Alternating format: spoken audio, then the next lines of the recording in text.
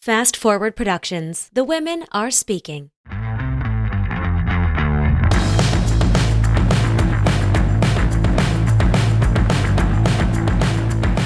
What's up, guys? Welcome back to another episode of the One Broke Actress podcast, an honest account of actor life plus a few lessons I learned in the process. I am your host, Sam Valentine, and if you've been told by 500 commercial agents that you need to take an improv class, this is the podcast for you.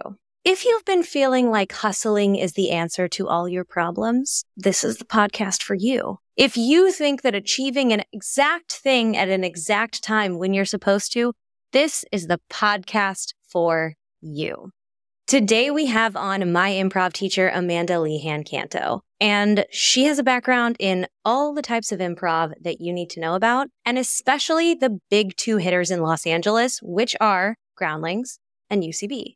In fact, we go over the specifics of what each offers and how you go through the rankings of them. She also talks specifically about what got her into which one, and I kind of share why I picked the ones I did, what we get out of improv training, and how it helps actors in all different ways, and some ways that really might surprise you. Like, whenever people say, bring yourself to the role, that's literally something you can help figure out in improv. Not something I expected, but it really helped me out a great deal. And finding your true self is literally the only thing you have left when you get on a stage and have nothing but yourself and someone else to connect to. The things I learned in that class are unbeatable, and I'm so excited to go back to that training school and get going once again. So we kind of go into the ins and outs of that training, and Amanda also shares with us her actor journey. And I'm not just talking about, I went to school and then I did this and then I did that. She gets into the nitty gritty of what it was really like to be on the Groundlings Sunday company. It's such a big achievement. It's essentially Saturday Night Live light. You spend hours and hours every single week doing this show on one of the best stages in town. Big people go see these shows and they get sold out audiences on the regular. But the work that it takes to maintain that level while not getting paid for that type of creation is a bit insane. And the stuff it takes to survive as a person, as well as an artist, as well as someone who can pay bills, have friends and relationships and a full night of sleep. Is it even possible to be all of those things while you're also succeeding in all of these areas? And perhaps what's the worst thing someone can tell you in that time? At least you're working. We're going to get into all of that today, along with how you can be a better friend to your friends who are experiencing those ins and outs, and prepare yourself if you ever get there again. So ladies and gentlemen, I love this conversation. Amanda and I both left being like, it felt like a little therapy moment. You're going to want to listen to the whole episode because Amanda caps the whole thing off by saying what she got out of the hustle, what she would and wouldn't do again, and what she's taken that has made her into the working actor that she is today. She makes her living from doing improv. If that's not the goal, I don't know what is. Ladies and gentlemen, without further ado, please enjoy Amanda Lehan-Canto. Did you just start a new show at UCB? I did, yeah. I am part of a mod team called Tracksuit. So we have a show once a month for an entire year. Do you hate free time as much as I do? Or what's your deal? deal? You know what's crazy is literally I'm going through a rebirth phase because I need way more free time. And I'm now feeling like I can't handle as much as I used to. I'm actually going the opposite way. I'm like, I need free time. I'd love to just be in my home and make flower arrangements and just chill. That's where I'm at right now. Yeah. The year after your wedding, you're like, I can slow down in my life. I literally feel like I could slow down. And then when I have, today I have a busy day, but I'm like, okay, this is too much. I have 3 things on the dock and I'm like, too much. Whereas before I would do 6 things until 9 p.m. Yeah. Do you think that happens with age? Because that has happened to me. Also, I used to have less responsibilities. I have 3 dogs now and a husband. And so people needed less of me. And so I would just run about town. I was like, I can go to this person's show and then I can read for you for your audition. And then I can do this and do that. And now I legitimately, same thing as you. I have 4 meetings. Today's my heavy meeting day. I have 4 meetings on my calendar and I will be exhausted. Oh, yeah. No. And they're all from this desk. No. Yeah. But I can stand up after this. It's a standing desk, so I can move it. So we can stand, I can walk, there's ways around it. But this is the day. I feel you. I think it is, maybe it's just age or or you get to a certain level. Like I've been in LA for 11 years, hustling. Like sometimes people look at my calendar and it's all color coded on my Google Calendar and they're like, whoa. And I'm like, oh yeah, that is a lot. And I have way less of those days. But when I do have those days, I can't even, it's too much. I get overwhelmed now. Now I'm like, all right, this is too much. I want to live. Well, and two, the thing that you do the most of, which I don't know your whole life, but I know you from improv. Am I correct in thinking you do the most improv out of anything on your schedule? Yeah, I do improv. 80% of my life is all improvised. And then it'll be meetings about improv. So all my meetings are normally about improv or structured improv. And then I'll just do improv. And well, mod is actually sketch. The pitches and all that is improv to find the sketch. We are going to get very into how you take care of yourself to where your brain is able to turn on for improv at any point in time. Like I want to put that on the list because that was one of the first things I wanted to talk to you about. But yeah, just in case someone is listening to the podcast and they've been told by 7,000 commercial agents to do improv, but they have never done it, how do you sum up what the fuck improv is? Because also someone recently told me that improv is the lower back tattoo of acting, and it really touched me in a special way. I have never heard that. I thought it was so funny. Brilliant. That's actually brilliant because it's like, not a lot of people know it's there, but it's there, honey. You get your bathing suit on, you go to the beach, and everyone's like, oh shit, she's seen some shit. And a lot of people have it and don't talk about it. Yeah, they don't talk about it at all. But then they'll have like that night where they get a little bit too drunk and they're like, you want to see my tattoo? Yeah. You want to see my tattoo? And people are like, oh shit. So you like have lived. And it's like, yeah, I've trained. I love that so much, actually. You can have it. I'm taking it. What the fuck is improv? I feel like there's so many different things. But for me personally, from my journeys and journeys and journeys of improv, I feel like I didn't fully understand the magic of improv until I did my own solo show. So I did my solo show and 90% of it's improvised. I used the audience to help me build a character based on someone in their family and like a phrase they say. And they also help me choose the wig. And I come up with a character for 2 minutes and then I move on to another one. It's like the most freeing thing ever. The thing about improv, I would say, what is it? Is it's a discipline into the journey of trust. To me, it's very on a spiritual level of trusting yourself. It's emptying your brain and trusting the magical thoughts that come in. But that's where I'm at 11 years later. If I was just starting out as improv is just making shit up on the spot. That's literally what it is to me. Like if I was just starting off and like as a teacher, I would tell my class, like, you guys, it's not that serious. We're just making shit up on the spot. It's true. But you know, the further you do it, it gets complicated. It gets political because my God, you're just saying things off the top of your head. Yeah. Which is very vulnerable and scary. It's very vulnerable. It's very scary because now we actually get to uniquely see who you are. But also, I think at the beginning of improv, you don't actually show your true voice. You just kind of go off what you've seen in improv or what you think would make others laugh. So as a teacher and as someone who's done improv forever, I feel like it's my job for myself and students to break all that down, to break down like what you think I want to hear. Instead, getting to that really quiet place in your brain and just letting the word come in or the name come in and then saying it and then dealing with it in the moment. Which sounds so simple when you say it like that. But as So someone who's taken a decent amount, and I also, like, the way we met was you were my improv teacher, you're my basics teacher at Groundlings. And I was like, I can do improv. I've done improv so many times. And then you start to realize, same with an acting class, what you just said is you will start. This is my worst habit in acting classes and why I have to move around a lot is because I will start to perform for the person whose validation I'm seeking instead of doing my thing. And improv was the first place that I really realized that I was doing that. And then I realized it more and more and more in so many areas of my life. Oh, you and I must be on the same journey because It doesn't matter how much improv you do. That to me is the magic of improv, is like you literally have to play the fool because you have to start at the beginning every time you do it, because you'll be doing a scene and you're like, oh my God, I'm performing for this audience or for this teacher or for this friend. And then what you're saying is constructed, it's planned, it's premeditated, and it's obvious. And therefore you'll get a laugh, but it'll be that laugh that to me, I think is the death of comedy, is when you hear an audience member go, huh, I despise that laugh.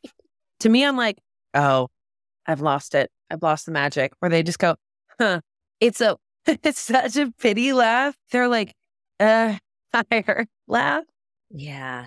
We all do it. I mean, people do it. People say shit that they think people want to hear. It takes a ton of courage and trust to actually say something that's straight up on your mind. I also don't like when people are like, you can't care what people think. And it's like, that's impossible. It's not in my chemical makeup. In what world? I care deeply, but it's like, if you say it from a place of like, it's not that I don't care what they think, it's that I'm going to say it because this is true to me. That's an ongoing practice in improv and in life, I think, because it's like every time I do improv, every time I start the first scene, it's always catered to who's ever watching. And then I'm like, oh, okay. All right. Loosen it. Yeah. Yeah. The reason I wanted to talk to you especially is because you were in so many of the buckets of improv, because while you say, like, we can give an explanation of it, there are several different places, especially in LA, but in every market, a place that's going to teach you improv. And every school has its, like, I'm going to be honest, some of them are a little culty. We get a little like, this is the way, and like, this is the thing you do. But I'm really interested in how you would describe the different schoolings of improv, because some actors kind of get stuck in trying to make the right choice for their improv training. Right. Yeah, I totally get it. I would say don't look at the end program. Don't look at how long it's going to take you to get to the end, quote unquote, whatever that is. Like if it's like Sunday Company or Herald team at UCB, like I would say don't go and try to look at the end and how much it's going to cost you and how long it's going to take you, because I know so many people that are like, oh, I've wanted to join Groundlings, but I don't want to wait that long. Or I wanted to join Groundlings, but I feel like it's too late for me. I would say ask yourself what gives you the most excitement, not like what you think you need, but what gives you the most excitement. If you're doing it based on excitement, then you will actually naturally get further in the program, because Groundlings is character based, right? Like it all is birthed out of character, POV, uniquely your POV. And how you build characters. What's going on today? That's the big thing between these characters. UCB is game. UCB is all about game. What's the funny? And how do you continue to hit the funny, but make it progress bigger and bigger and bigger until you get to a place that you can do a button and a blackout. That to me is UCB. I've never taken Second City, but I do know that Second City is now gone in LA. Yeah, the pandemic definitely knocked out Second City in LA, but I do know that they have it in New York. So I don't know the lingo of Second City, but I do know those two big time. But then, of course there's improv everywhere. In acting class, I've taken acting class improv, where it's all about eye contact and trust. So there's so many different improvs. But if you're just starting out, I would say find out what your highest excitement is. If you feel like you have a writer brain, if you feel like you're like, oh, I know what the funny is, I know how to write for other people, then I would say go UCB. But if you're like, I love doing impressions of my family, I love building characters on the spot, I just saw this person walk by and oh my God, what if they sounded like this? Or what if they felt this? Then I'd say go Groundlings. Those are just two out of like so many others. West Side, there's Second City. I went to IO West when I first moved to LA. And iOS is gone. Or you could make your decision by what I did when I first moved here, which is IO West had a bar in it. And I thought that sounded fun. Oh, and then recently going to Groundlings because I was like, I need the least barrier to entry. It's so close to my house. Like, that is sometimes the deciding factor, is like, what makes this easier for you to get to on a basis and makes you stay there, because they're all different class structures. And the thing is that in acting classes, we go and we get an assignment and we often will work maybe a little bit before class. You show up prepared. And then you do your work and then you get notes and then you do it again. Or, that's like the gist of so many acting classes and scene study classes and audition classes. And when you do improv, will you explain kind of how, for example, the Groundlings basics class, how different that is from a standard acting class where you prep and you work and you get notes and you do it again? Yeah, so different. It's like you're going in there without a safety net. The Groundlings basic class specifically is very different from an acting class, whereas acting class is, like you said, some acting classes are totally different, but like you usually prep a scene or you choose a scene or someone chooses a scene for you. You might work on that scene for many weeks, or you might work on it, a week before. Like I had an acting class where I chose a scene with a new scene partner every single time, and we couldn't work on it together. And we had to do a cold with each other. So like there's all different things. Basic improv at Groundlings, you don't have scripts, you don't have scenes, you don't have a physical thing in your hand to rely on. In fact, you have nothing physical in your hands at all because you have what we call space work, which makes people feel like they're losing their mind. It's also been like wrung out of me as an actor who self-tapes to pretend to use a prop.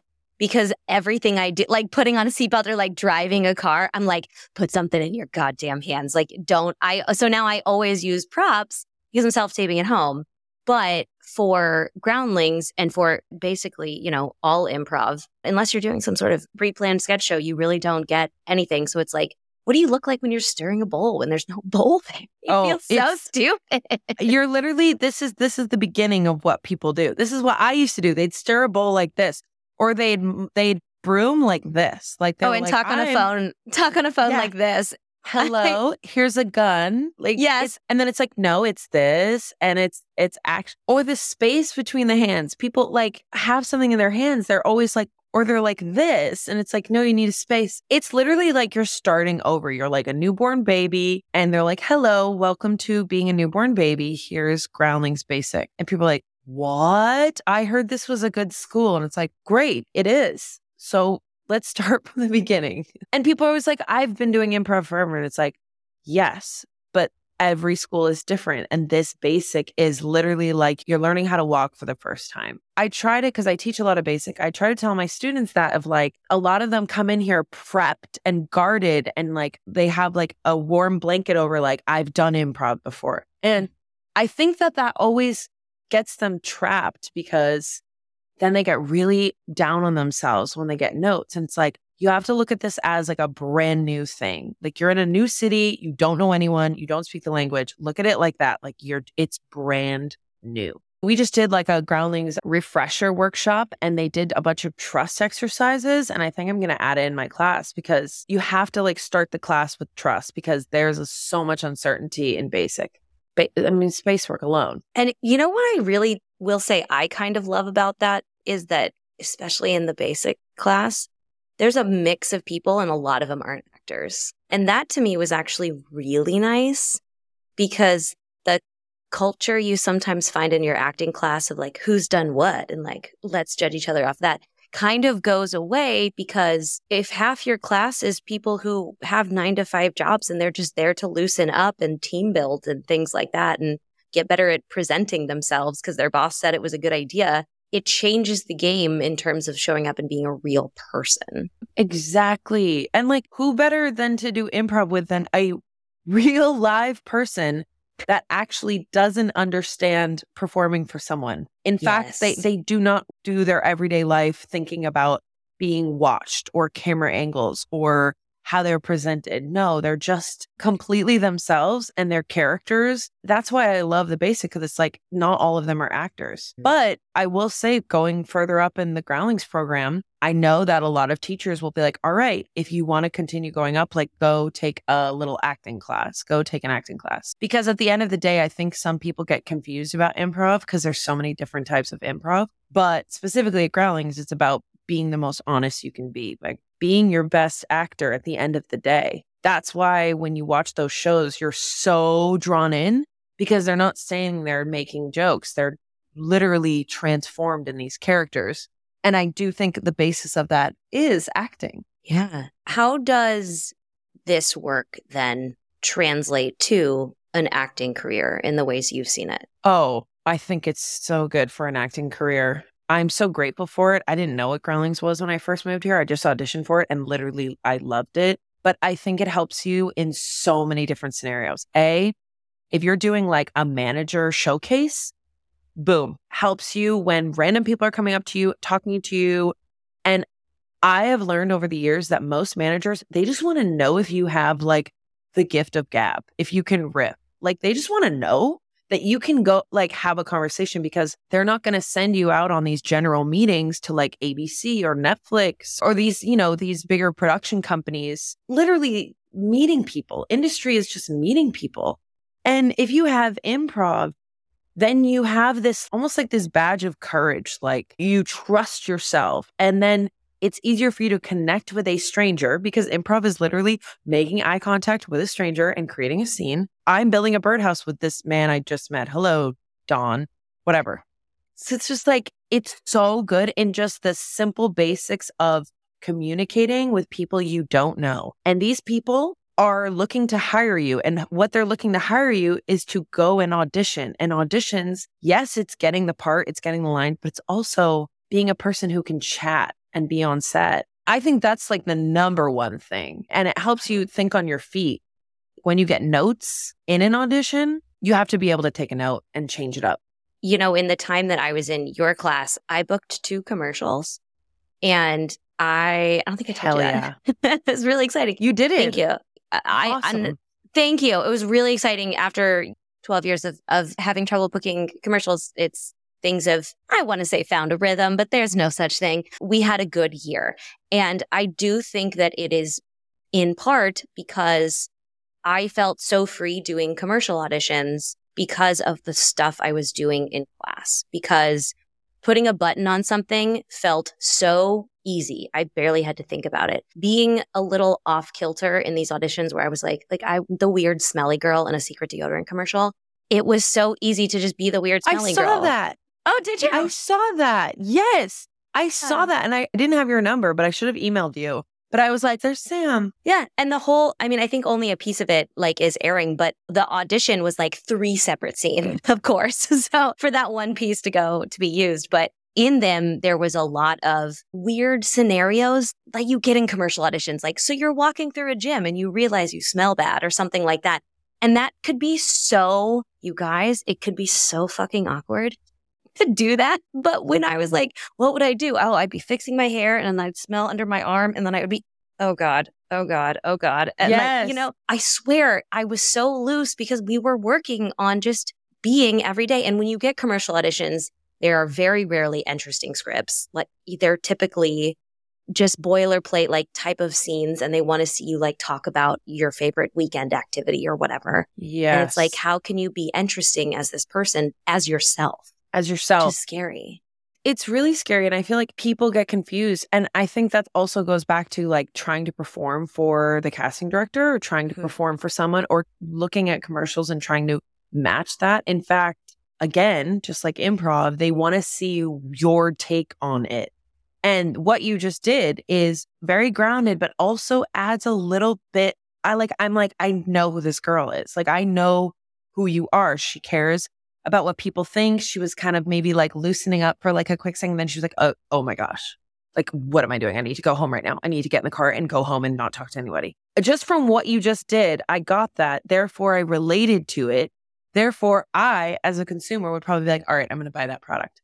And I feel like that's what improv does, where it's I think some people, when a person puts on something that isn't true to themselves, it doesn't work. And I feel like improv helps us find those little kinks and quirks in our voice so that we can transform it into a character or a commercial role. It helps us find those little things that make us laugh or that make us ourselves. That's what is so great about improv. And I love that you were loose during that commercial because you were working that muscle. You were working that muscle of okay, who is Sam? What makes me laugh? How would I take this on? You know what I mean? Yeah. When you say character work too, a reason I didn't originally go to Groundlings is because I thought, well, I'm not a character actor and I don't really get to play a lot of characters. I typically just play some version of myself. And now I have to laugh at that because now that I've been in Groundlings, you do get to stretch into more characters. But at the end of the day, it's the same shit that we are told in every single audition and every single class is you're starting from you. Like no matter where you go, there you fucking are. And that's what I'm learning about this whole acting business is that like I cannot take myself out of the equation no matter how much I want to. But I thought that character work meant to be a character actor. Right. Of course. Is that a common misconception that people have about Groundlings? All the time. All the time. I mean, it makes sense. Like people, when they say character actor, they think like, look at the bear. Okay. Those are all character actors in a way. They're playing a character. It doesn't need to be Pee Wee Herman, R.I.P., also a Groundlings. He is incredible. He built that character at Groundlings and built a whole career off of that. I think people think character and they think wild, wacky. Like, no, a character actor is literally something inside of you that you can laugh at or that's like a little bit shameful or a little bit uncomfortable that you stretch into a physical body of something else. I think it's a very common misconception that people think, well, I'm not a character actor, but truly every actor is playing a character of themselves. That's what I think. And you can go really far with a character or you can keep it really close to the chest. In fact, people are like, oh, I don't really do characters. And that's totally understandable. That's totally understandable. There's some people that you've seen on commercials that totally just play themselves or in shows that totally just play themselves.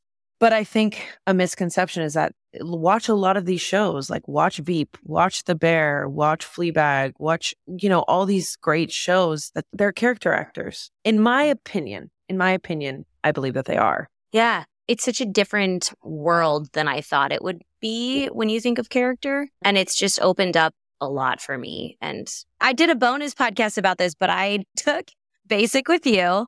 And you said before I left Basic, and if you guys want more of this, this is in the bonus podcast stuff, but you said, great, definitely go to the intermediate class. But between now and then, develop 5 different characters so you feel a bit like ready, like really play with them. And I was like, great, can't wait. I did none of that work and I immediately signed up for the next class and I thought I was going to do it. Almost everyone does. Because I felt like I didn't want to lose it, right? Like I'm going to lose momentum if I stop. And I went into the next class and Leonard was my teacher and he was fabulous. You guys are very different as you should be, right? Once again, like not performing for the same We did person. Sunday together forever. He's totally different, very dry, like you don't get a lot of laughs out of him, like very interesting in a character in a different way. And I was like, this is a lot of work. It was a lot of work. And I would leave class and I was like, I'm exhausted. Whereas I left Basic and I was like, I'm lit up. So it was a different vibe. So I'm excited because I'm going to go back and take it again. But I was actually considering taking Basic again and taking everything I learned from Basic and Advanced, taking it back to Basic, having a good time with it, and then taking it. Because I'm not trying to be in a trajectory. I'm not trying to like finish things. That's not, I have no uninterested. It sounds exhausting. Yeah. I'm not like, because to me, the achievement is it's just a resume thing. Whereas I just say that I've trained at Groundlings and I think that exists in of itself. It is. But yeah, how do you take a class? For example, a lot of actors who are listening, and we're on strike right now, and money who knows, maybe when this plays, it'll be over. But money is tough and improv classes are expensive. How do you maintain improv momentum when you're in between classes? Hard. I definitely think it was, I'm not going to lie, a little bit easier before the pandemic because there were a bunch of theaters open and you could form a team with your friends or people that you met in class, and you could go and perform like Thursday night, Friday night, Saturday night. But I would say the best thing to do is repetition and doing it on stage for an audience. Now, there's the clubhouse, right? Like the clubhouse is a huge place where people can go in and go out and perform.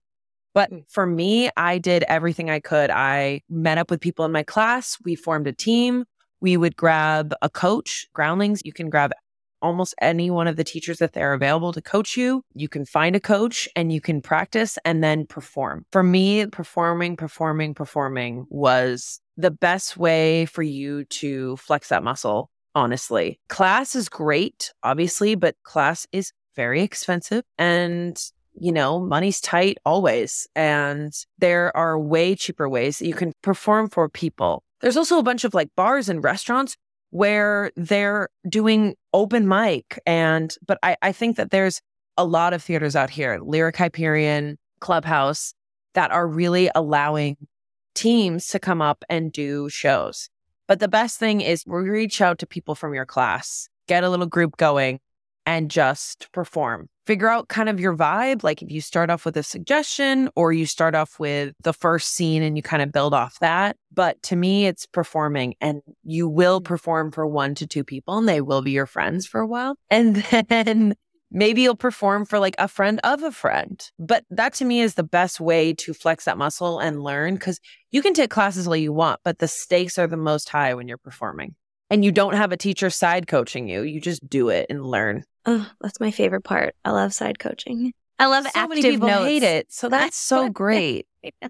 So many people really hate it. Oh, it's because I was here before we switched to all self-tape life, and I love an adjustment to the note and like. Me too. Me too. It's but fun. you know, the people, sometimes I'll adjust people and they'll look at me like I've just ruined their life. And I love that. It's always like, wait, don't look at me. Just keep going. Just don't look at me. Don't look at me. The amount of times people are like, got it. And then I give them a note and they look at me and they stop. And I'm like, no, you're in the scene. You're in the scene. I do that so they can do that muscle themselves, so that they'll be like about to ask a question and they're like, okay. Or they'll about to be like, no, I'm not. I'm not your mom. And then they'll be like, oh, I am your mom. Yes, and I am. You're right. I am your mom. How has your build been into this? Because I want to get into what your career has looked like in improv. And also, when you started in improv, you said you did not expect any of this, but it seems like it's been the through line in comedy in your career has been solidly improv. Yeah. What's so funny is I have done plays like since I was 4 years old. I've done musicals and plays and theater. I love acting. I've loved it since I was little, but like acting, like very nerdy acting. And I remember in college, there was improv troops. Not even kidding. I could have written a sitcom about this. They were like the coolest people ever. They were in improv troops. They were so cool. Like they would like party together. And I remember being like, I want to be on the improv troupe. But I was so intimidated. And most of those people went to LA and then moved back home, which is totally fine. Not a failure, but like those people that I watched, I was like so intimidated by them. And they were just improv fucking nerds. But when you want to do something and you don't do it, you create this whole scenario in your head. You're like, they're untouchable. Oh my God. Yeah, they're different than me. I could never, blah, blah, blah. So I never did improv in college. I actually shunned myself away from it so much so that when I got to LA, I think I immediately started doing commercial workshops. Like I just jumped in. Someone told me to do that. I did commercial workshops and I forget who it was. Maybe the guy running the workshop was like, oh, there's this theater in Sherman Oaks. Like, I think that they're doing auditions for improv teams. And I was like, okay, I've never done improv ever. I'm 25 years old. Sure, whatever. I auditioned for LA Connection in Sherman Oaks. I don't think it's there anymore. And I got in because naturally, I really love communicating. I really love connecting. And naturally, I was realizing I was already yes-anding people in life. Whatever. And so it was like, okay, I got in. So I started performing there for a year. I would take improv classes and then I had my own Friday night show. And the person who I did that show with actually was the person who married my husband and I. We've been friends since like 11 years.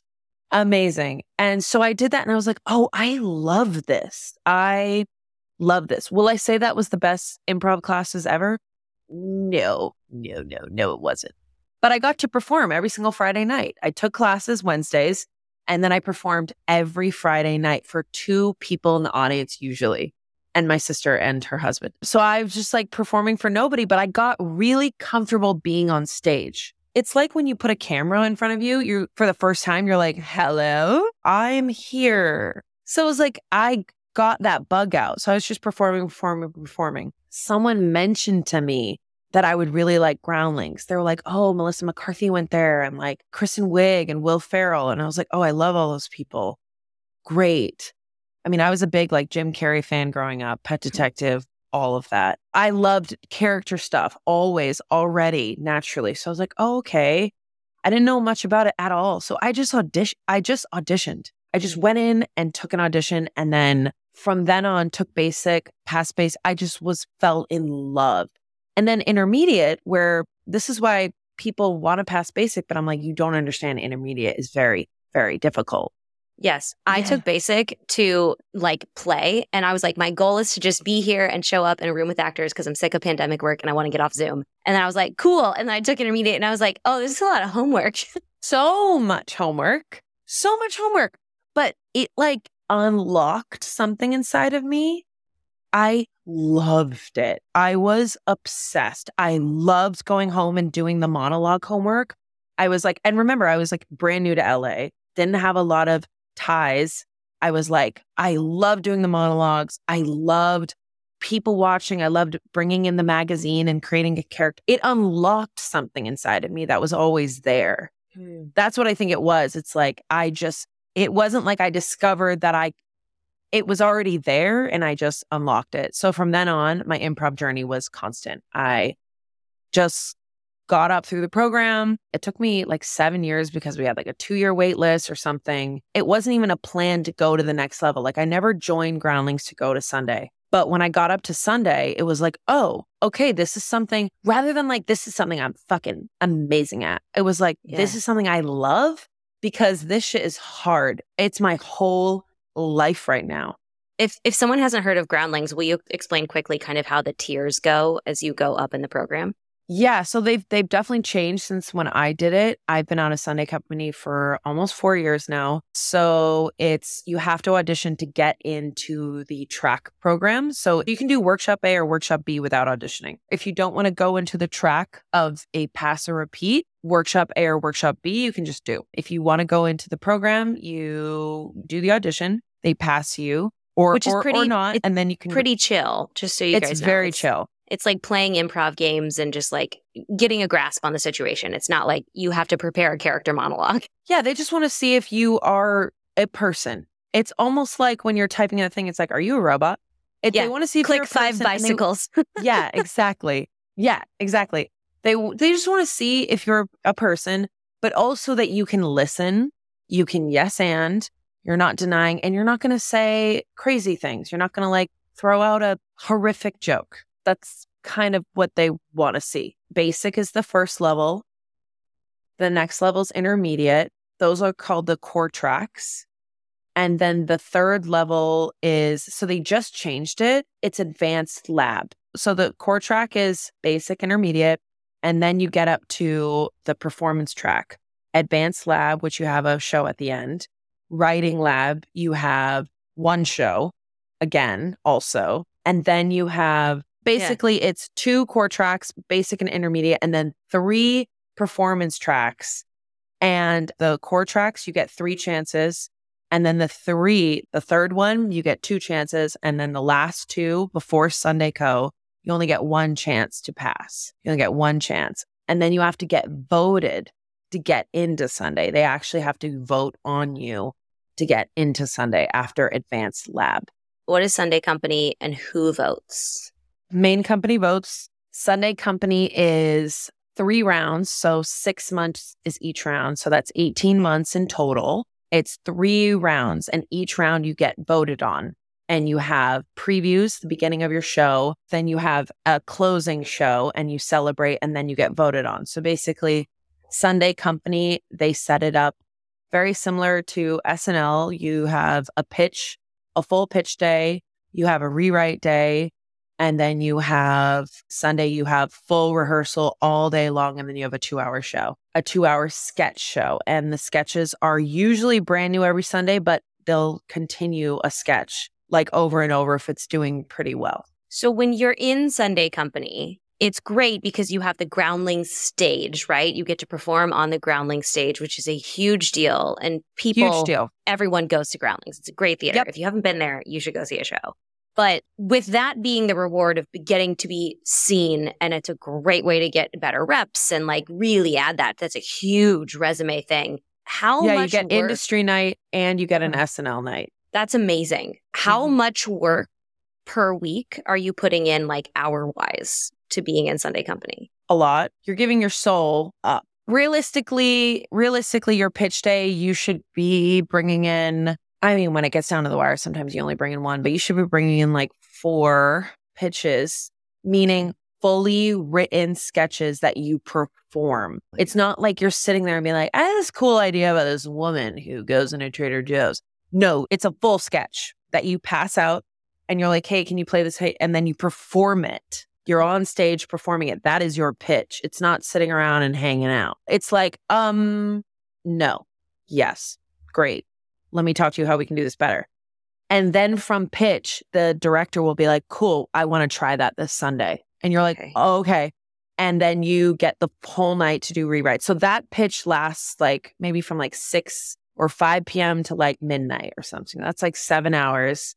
And before that, you have to have 5 sketches. So however long it takes you, maybe it's 2 hours a sketch. I mean, it's like 10 to 12 hours of writing it before pitch. And then you have rewrites. And that's however long that'll take you. Or if you even have anything greenlit, you might not have anything greenlit. You might not have anything in the show on Sunday, which is a hard feeling. But also you can write solos or you can write with other people. So however long that takes you to rewrite, depending on that. So what is that, like 15 to 20, depending now we're sitting at 20, and that's just the beginning. And then you might get rewrites on your rewrites. You might be rewriting, if say you have a pitch on Tuesday, you might be rewriting until Saturday morning or until Friday night. And then Saturday morning, they send out the list of what's going to be in the show. And then Saturday, you might be in 10 sketches and you need to have wigs and costumes for everything. And they have an attic that you can go and peek at. So you can go in Saturday to the attic, or you can go find costumes, find wigs, buy wigs, borrow wigs, whatever you want. So however long that takes you, that usually used to take me like a long ass time, because every director usually needs to approve the wig and everything. So you'd send them the picture. They'd be like, yes or no. So that's like whatever, 6, 7, I don't even know how long that would take you, 5, 6 hours. That was the day that I despised because I was never that good at shopping, but I loved wigs. But it was, so that was that day. And then Sunday, you're there in the morning at like 9 or 10 a.m. and you are rehearsing that entire day until your show at 8 or 7 or whenever your show is. And then your show's 2 hours. And then after that, you have notes. Okay, we're sitting at like 45-ish hours a week for this performance. So yeah. Plus the amount of time you spend thinking about it, even when you're not doing it. Will you tell everyone what you get paid for this? $0. Do you get a stipend or money back for the money you spend on costumes? No. So this costs money to do. Yes. So why? Why is because it is an amazing opportunity to be seen. I would not join Groundlings to get on SNL. I wouldn't do that. But it is an amazing way to get incredible rep, to be seen, to be called into rooms that you thought you could never dream of being called into, for SNL to see you. And honestly, it taught me so much about my work ethic and how much I can push myself.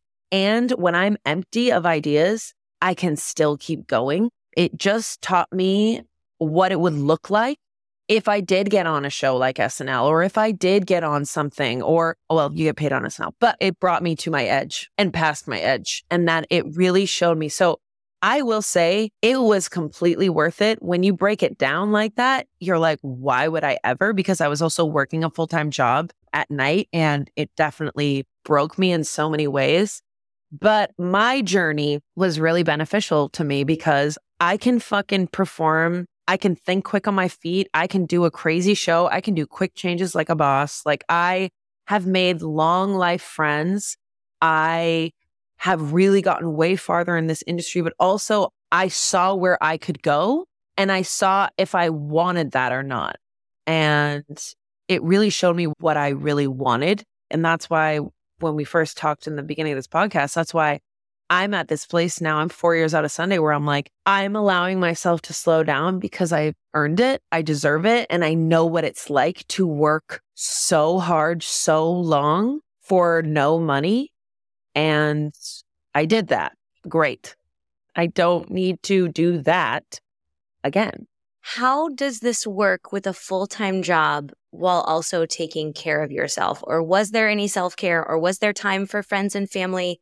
How does this look? Because I think the thing we don't recognize is every time we hit an accolade, like doing something like a Sunday Company or booking a big role or whatever it is, the thing that we don't showcase very often is the sacrifices. I would assume that there's a lot of sacrifice that it took you, obviously, in just time and energy. But in terms of taking care of yourself, I don't even know how you sleep enough in order for your brain to function to have new ideas for sketches all of the time. And remember the sketches you're about to do. What was the day-to-day for that? And you're auditioning. And 4 years ago was when we were doing in-person auditions. Were you also driving around town? And I had new rep. I had brand new rep, and they were like dream rep. Like I was like, I never thought I would ever get that rep. And I had it. So I was doing general meetings. I was doing SNL tapes. I was doing JFL tapes. I was running around meeting all these people every day. I was running on adrenaline for a really, really long time, like years. I never came down from that adrenaline. No, I barely saw my friends. I barely went home and saw my family. Most of my friends, thank God, my LA friends and home friends stuck with me. I just basically at a point had to be like, I will not be able to see you for months. I lived with my boyfriend at the time. I had rescued a dog who was wild and I loved her. And it was just, I don't even know. I would say I wasn't a fully functioning human being. Like I was running past empty every single day. To be completely honest, in the beginning, the thing is because I had advanced lab and then I got voted into Sunday and I had to immediately go into Sunday. Some people get advanced and then they get a year off to rest from advanced because advanced is really intense. It's a mini Sunday. It's 2 shows. It's 4 months. It's a mini Sunday. I had to jump right into Sunday. So I was already on empty by the time I got into Sunday. But, everyone's like, this is a huge accomplishment, which it was. It was. And I was really grateful, but I was already so tired. I don't even know if tired is even the right word. So I sacrificed everything, truly. Like I sacrificed everything, but I was so lucky that, my boyfriend stuck by my side, my friends stuck it out because they were super proud of me. My family was very understanding.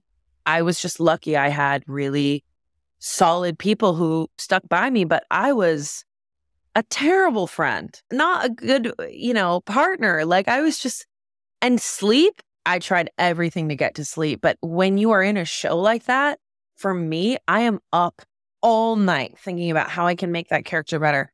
Oh, why isn't that sketch working? It's not working. They're going to cut it. I don't want them to cut it. Okay, what can I do? If I got a full night's, I don't even think I got a full night's sleep. And that's why when I got out of Sunday, I did 4 months of nothing. Like literally, I couldn't even do anything. Lots of tears. It was a really interesting time because it was like the highest level of excitement, but you can't sustain that. Yeah. It's not healthy. The highest level of adrenaline is not healthy. You stop tasting food. You don't know what food tastes like anymore because you're just eating and fuel. And my body was like, I don't even know what's happening. I couldn't hear what my body was saying. I was like, I think I'm hungry. I don't know. And you're so stressed too. You're so stressed because if your sketches get cut, that means that you have not a good chance of moving forward with your friends, with your family that you've built. You're like, I don't want to not be with my friends and family. If my sketch gets cut because I can't figure it out, then I'm done. And if my closing show sucks, then I'm done. And then I have to deal with the shame and embarrassment. And then I have nothing. I've dropped everything to be here and now I have nothing. But luckily, I had such an incredible community that loved me and showered me with love and joy when I got out of Sunday. Otherwise, I don't even know. I don't even know how to describe it. But we see this happen all the time with people who have booked big jobs or they hit this big accomplishment, even not in acting, in other areas of their life. And the high is so high. And what you said is so true. The maintenance of that is damn near impossible. And everyone expects you to just be grateful all of the time. That's exhausting in and of itself because then you don't feel like you can release any of the feelings you're carrying around. That is so true. That's so true. It's like when people are like, oh my God, I was so busy. I barely have time. It's like, well, at least you're working. I hate that shit. I can't, you should never say that to a person. It's like when people are like, oh, the journey is the point, right? When you get to the end, it's like, oh, great, I'm here.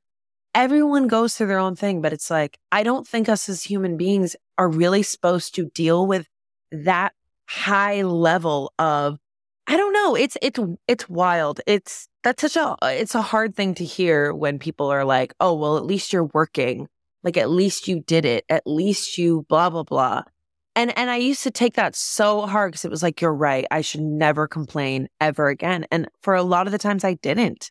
I normalized being burnt out 24/7. I was probably burnt out for years and years and years and years and years, even before Sunday Company. Because at that point, when Sunday Company was so close, and this is just Groundlings. This isn't like everything else I was dealing with. Yeah, we haven't. There's so like day to day. Like, when do you get a fucking haircut? Like, when do you buy underwear? Oh, when do you poop? Like, there's just so many things. And it's like, it's great to be out of that because it's great to have done it because it showed me, like, to me, there's so much more to life than setting a goal, getting the goal. Great. But there's so many things to life than that. There's relationships, there's family, there's cooking good food, there's making your home a home. Like, don't knock a housewife, don't knock someone. Like, all of that is work. I think the real work is just getting wiser in what feels good as a human being. That will actually give you longevity in this career, whatever career you want. Because now I'm at a point where it's like, I love acting. It is my core. How do I have longevity? Because what I did wasn't giving me longevity at all. In fact, it made me think of the world in a nasty way sometimes. Like, how do I give myself longevity? Oh, I need this. I need this. I need sleep. I need that. I need a workout. I need something. I don't know. Like, can you not go through a hard time to learn that? I don't know. I think for me specifically, I had to go through that. And I say go through like it was a bad thing. No, I had to experience that high level of amazingness, like good things, to understand what's really important. Obviously, it was important to you because you're still doing it. You're not doing the same rigmarole that you were doing before, but you're still in the improv world. You found the joy out of all of that. And I think all of us, or a lot of us, maybe some of us learned this earlier than others, but probably everyone listening to this podcast who listens to actor podcasts in their free time have had a hustle period that they look back on now that they think, I don't know if I could do that again. And if you haven't, and your brain is like, I'd love that hustle time. You'll do it. I want you guys to like take this in so you don't repeat all the mistakes I made and other people make, but also you're going to do it. You're going to do it anyway at some point. But I want you to know that it's normal and that it's not normal in an encouraged way, but that when you feel that way, you do need to clock it. And it doesn't mean you have to stop what you're doing. But what you did was take it in, you worked through it while you were doing it. And now you're in this different place where you're getting to decide where your performance goes, what you've done, and you did the work to get here. But what are the through lines from that time period that you've taken into what you do now? Because so you're in SMOSH, which is huge, right? Like, everyone I know watches this on YouTube. It's incredible, which is a sketch show on YouTube. But like, when I feel like it doesn't do it justice to say that. It's so hard to explain because people are like, well, what? It really is. I am so grateful for that job. And to be honest, I got that job from a manager that saw me at Sunday. So at the end of the day, I love working at SMOSH so much. It's such an amazing job, such an amazing group of people. I honestly feel honored. And for the first time since I was like 14, I'm not working at a restaurant. I'm just working there and doing voiceover and doing other little gigs. But I think almost like think of like a network, right? Like SMOSH is like a network on YouTube that has sub channels, right? It has the main channel.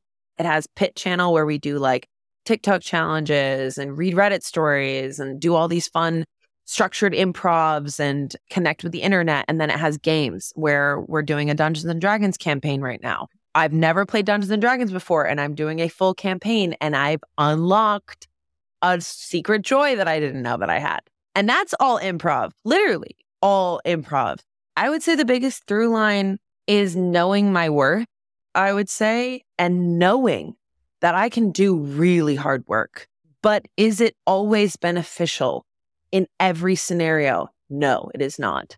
And I hustle now in a different way. Sometimes I will get to the place of burnt out and then I go, oh, I can do less. I can do less and feel fulfilled. So I'm learning now how to just like knock a couple things off my list and see if I still feel fulfilled. It's like, trial and error.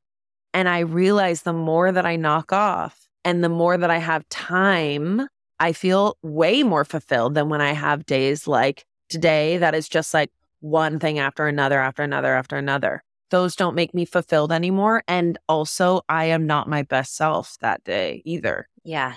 That's my biggest through line, is that we can do really hard things and we are worthy, and we are also worthy of rest and things that we love. And also, the biggest thing that I've learned is like, people will tell you what they think you need to do. People are like, you're so good at that. You got to do that. You're so good at that. You have to do a career in that. And it's taken me about 11 years to realize I'm not just a comedian. My first love was acting, fully acting. And I'm like leaning back into that. And I love talking to human beings. And I'm leaning back into that. Yeah. Well, I think you're rad. So I'm glad think that you you're have time. Rad. Thank when you. you were in my class, I was like, she's the shit. She's the shit. Because honestly, it was so cool to do some side coaching and have you be like, oh. And I think it was more on a spiritual level. It wasn't like a technical level. It was more on a spiritual level, which is how I always relate to things. And then you got it, and then you just fucking got it. You were just going from there. And it was so cool to see. Thank you. Oh, that's so fun. What I loved is that you do like a mid-season class point where we do parent-teacher conferences basically, and we talk about like what to work on. And then we have one at the end of class. And I love that because I'm like, what like to focus on. And you said one thing to me that changed it. And you said, will you just like pick an emotion and then like go hard and see what happens?